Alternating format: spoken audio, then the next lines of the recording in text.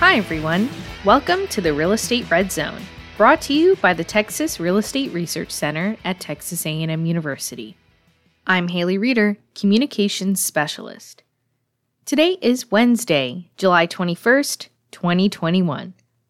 On this day in 1821, the flag of Spain was lowered for the last time in San Antonio, ending 3 centuries of Spanish involvement in Texas. The successful Mexican War of Independence resulted in a treaty that brought Texas under the newly independent nation. Texas declared independence from Mexico in 1836 before becoming a U.S. state in 1845. Now on to today's podcast.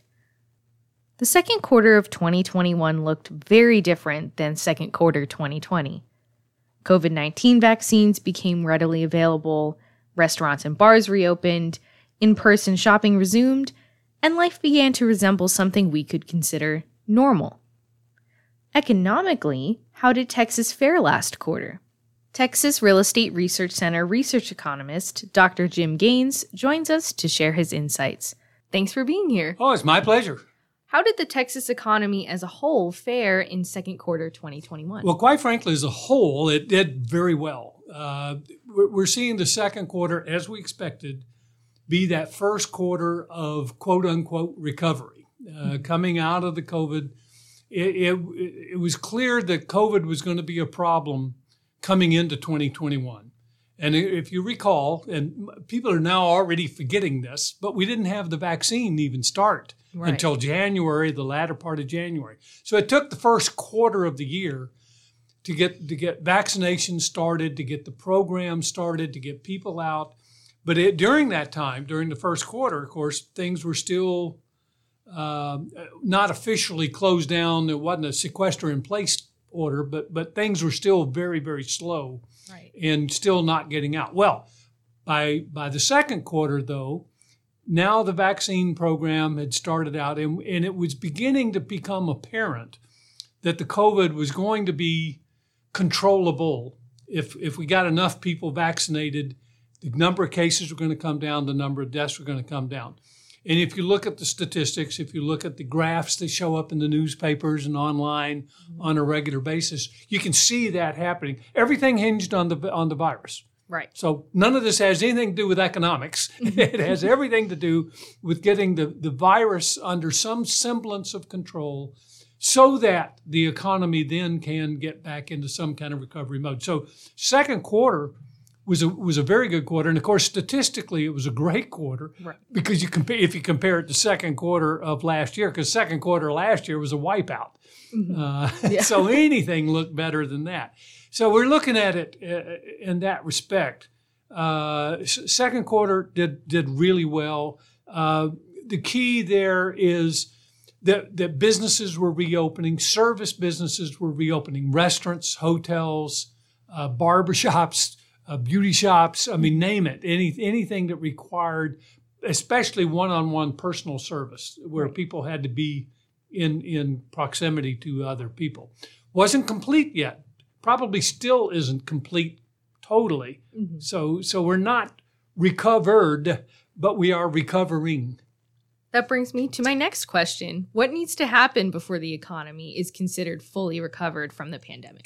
Well, to be fully recovered, we'll need for employment to come back to pre-pandemic level and even start exceeding it to show some growth that we'd lost all growth in 2020, okay?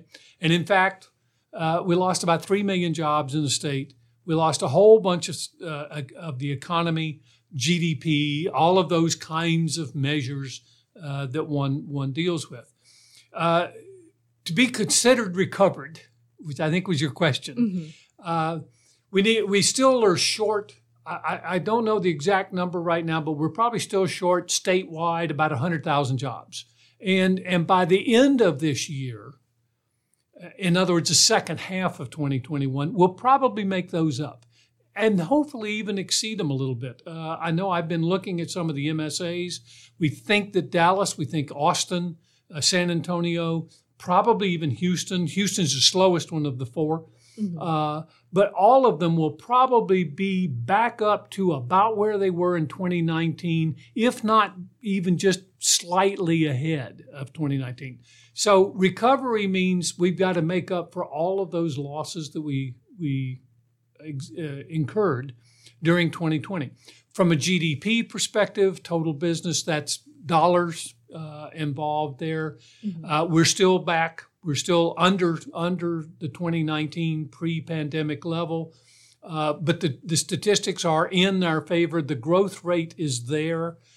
First quarter, like I said, was outstanding because you're comparing it to really the comparison that you need to make now is what's happening this year compared to 2019, because 2020 was such a bust.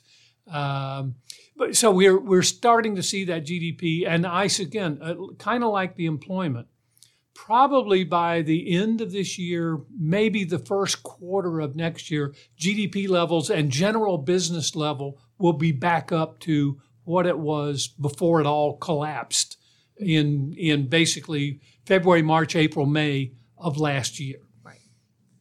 How did the state's housing market perform in the second quarter? Well, the housing market has been the exception, as probably most everybody is well aware, to the general economic malaise that we went through. The housing market recovered very quickly. It did suffer a very marked downturn in April, May, and really on into June of last year, when everybody was, the COVID was first getting started, the pandemic was getting started, people were told to stay at home, businesses were closing down, people were getting laid off, unemployment claims, skyrocketed to unprecedented levels, et cetera, et cetera. So for a couple of 3 months in there, in 2020, the housing market, like everything, had a precipitous drop. However, the housing market, starting at about July, really, of last year, started this upward trend that continues more or less today, although we are starting to see it leveling out. And people get nervous whenever I say this, that it's slowing down a little bit, the pace of sales and the pace of activity slowing down a little bit, because they equate that with it's declining. Well, all it's doing is leveling out at a very high level. Right. So that's not altogether bad. And it's actually been remarkable that we've had the level of sales activity and transaction activity that we've had with such low inventory. Right. The number of properties being offered for sale, I can tell you, is down over 56% from what it was in 2019. Yeah. And down 42% from what it was last year. So it's remarkable. I mean, when we're running at the state level at 1.4 months of inventory or 1.2 months, and in two of our major metropolitan areas, it's less than 1 month. Well, in Aggie speak, we ain't got none. We just don't have any inventory. So how do you have sales setting record high levels of sales with no inventory? It's a weird kind of phenomenon. Well, of course, what's happening is properties are being bought and sold so quickly that they're not showing up in our statistics the way we see them to be able to count all that completely. But so the housing market, to answer your question, has been very, very good. In the second quarter, median price was up from second quarter of a year ago, almost 20%. Now, that's misleading because remember, second quarter a year ago wasn't so hot. Right. And so all of the statistics on a year-over-year basis or quarter-to-quarter basis for April, May, and June are very, very misleading. But what we're seeing, though, is that, again, though, it's still very good. Median price is still up over 22%, almost 23% from 2019. Again, my comparison back to before the pandemic. So we're seeing that second quarter was very good. We're anticipating really good information. Let me point out also one of the things that we've been watching here on the housing market, because it makes a lot of news in the media, median price and average prices and price levels in general. And one of the problems has been that the median and average prices are up tremendously. I just mentioned 23% for the median and a little more than that for the average price that we've been reporting on our website here on a monthly basis for anyone who wants to see it at recenter.tamu.edu. The median price is being influenced, the average price, by the distribution of sales that we've seen. One of the effects of the pandemic has been that a shift into higher priced properties dominating the market more statistically than what they had in the past historically. In 2019, for example, house sales over 500,000 statewide was right at about 10% of the sales. Right. Well, and that was in the second quarter of 2019. It was right about 10%. Well, in the second quarter of 2021, it was close to 20%. Wow. It's almost, it was about 18 point something percent. So, but that distribution, also the distribution of sales under 200,000 was almost a third back in 2019. It was 32.6%. So I'll call it a third. Well, but today it's less than 20%. So that distribution of sales, more higher priced properties being bought and sold, fewer lower priced properties, means the median and averages are going to move more. Now, you also know, Haley, I know you know, that we produce here at the center a repeat sales index where we look at the same property selling repeat sale and then compute the implied annual rate of appreciation or change in the price over time. Even if it was 2 or 3 years later, you can still compute what it works out to be on an annualized basis. And that number is still high. That number still in the 8 to 9% range, which is still a very high number, but nowhere near like 19, 20, 22% increase. So the increase in pricing and values is very real. The short supply with a high demand, again, another pandemic effect, has been to induce people to buy properties today that might have waited a year or two. Also, the being shut up in an apartment maybe for 6 months and say, okay, I'm ready to go buy a house. And also we found that during that period of time, back in 2020 particularly, people were saving their money because you weren't out going to restaurants, you weren't going traveling, you weren't doing anything. Yeah. So what do you do with your money? Even if you were getting the unemployment and the benefit of the extra unemployment payments, a much higher savings rate.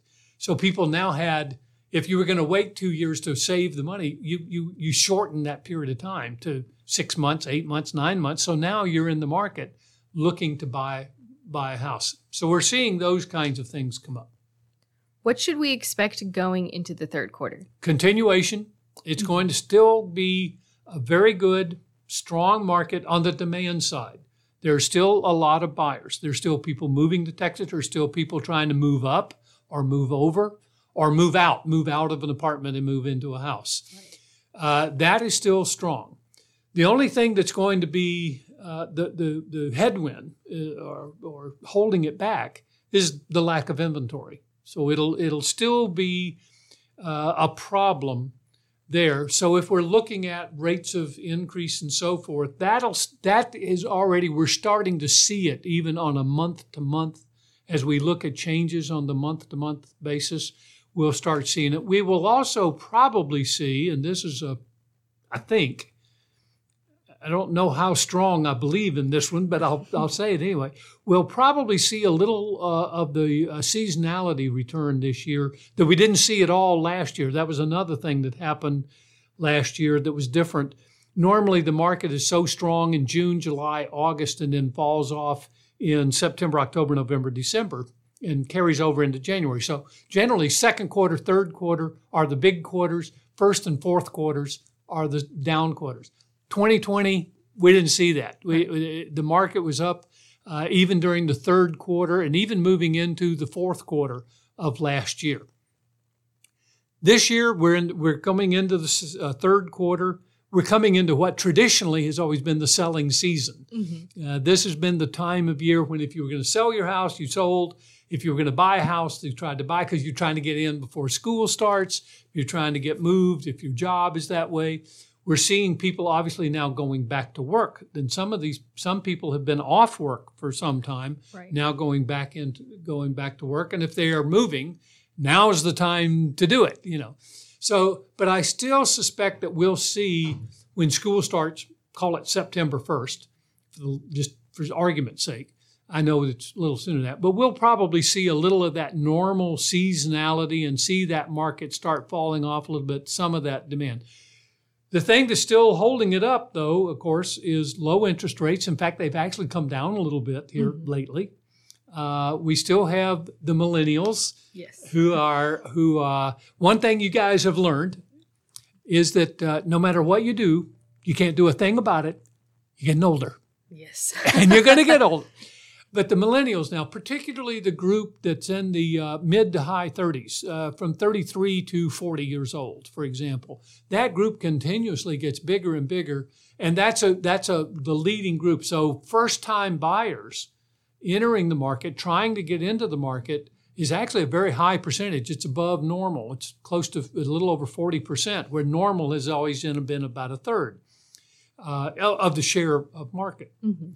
The biggest problem, of course, for a first-time buyer is finding a house they can afford in a location where they want to be, but they're not having trouble finding the down payment or making the payments if they can just find the property.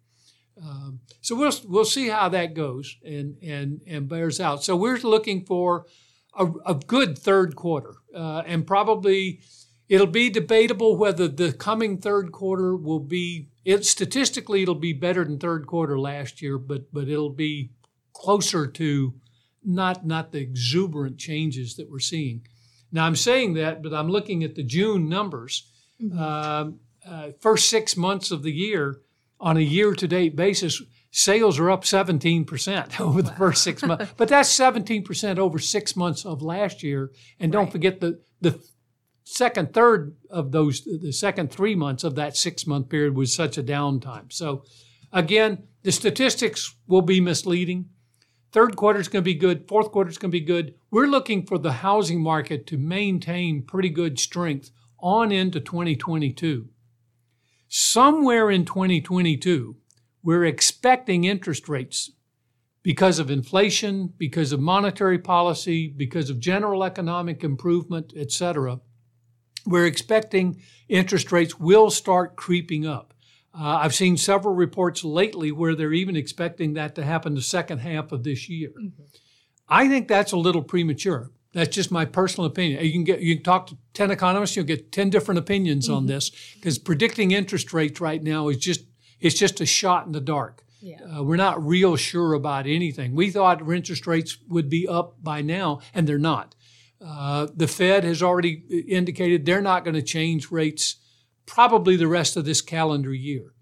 So we're a little nervous, but if interest rates and the mortgage interest rate is still so attractive, it could go up a little bit and still be attractive in historical terms. So I don't think that'll be a major headwind on the housing market. The pricing, if prices get out of control and the inventory, and the fact that builders just are not being able to build enough homes, and the cost of new homes now has just skyrocketed because the cost of materials and labor have gone up so much that they're having to mark up, and think of it as a markup, just like any other manufacturer who makes a product and has to mark up the price. Well, builders are having to mark up their prices just to cover cost increases, not for profitability, but just to cover the fact that lumber is about 3 or 4 times more expensive and cost them 3 or 4 times more than what they were paying just a few months ago. Mm-hmm. Thank you so much for coming on. My pleasure. Thanks again, Jim. For more housing data, read our latest Texas Housing Insight Report. We posted a link to the latest article on our podcast webpage and in the YouTube description box. Don't forget to subscribe to email notifications so you always know when the latest report is published. You can also check out the Center's Texas Home Price Index. Our repeat sales index measures price appreciation changes for residential single-family homes. Click the link on our podcast webpage to learn more. If you're looking for more second quarter data, subscribe to our 2 quarterly reports. The Texas Quarterly Apartment and Texas Quarterly Commercial reports each summarize key economic indicators that help discern multifamily and commercial real estate trends in the state's 4 major metros. Sign up for email updates to get notified when second quarter data are released. While you're on our website, browse through our research library. It includes a wide variety of economic reports and real estate articles. Our latest topics include how to get a real estate license, homeowners insurance, Corpus Christi housing affordability, private rights to property, rental tax issues, a monthly employment report, and more. We posted a link to our research library on our podcast webpage. That's going to be it for today's podcast. If you're looking for more from the Texas Real Estate Research Center, head to our website. That's www.recenter.tamu.edu. There, you'll find the latest data, research articles, blogs, news, and more. You can also check out the Center's News Talk Texas database, which is updated daily with the biggest headlines in Texas real estate. You can also subscribe to Recon, our bi-weekly newsletter, to get all the biggest stories sent straight to your inbox. To stay up to date on when articles are published on our website, follow the Texas Real Estate Research Center on social media. You can find us with the handle @RECenterTX on Facebook, Twitter, LinkedIn, and Instagram. For more podcasts like these, you can subscribe on iTunes or to our YouTube channel. All podcasts are also available for free on our website. Thanks for joining us today in the Real Estate Red Zone, brought to you by the Texas Real Estate Research Center in College Station, Texas, where we've been helping Texans make the best real estate decisions since 1971. This is Haley Reeder, and I'll see you next time. Bye!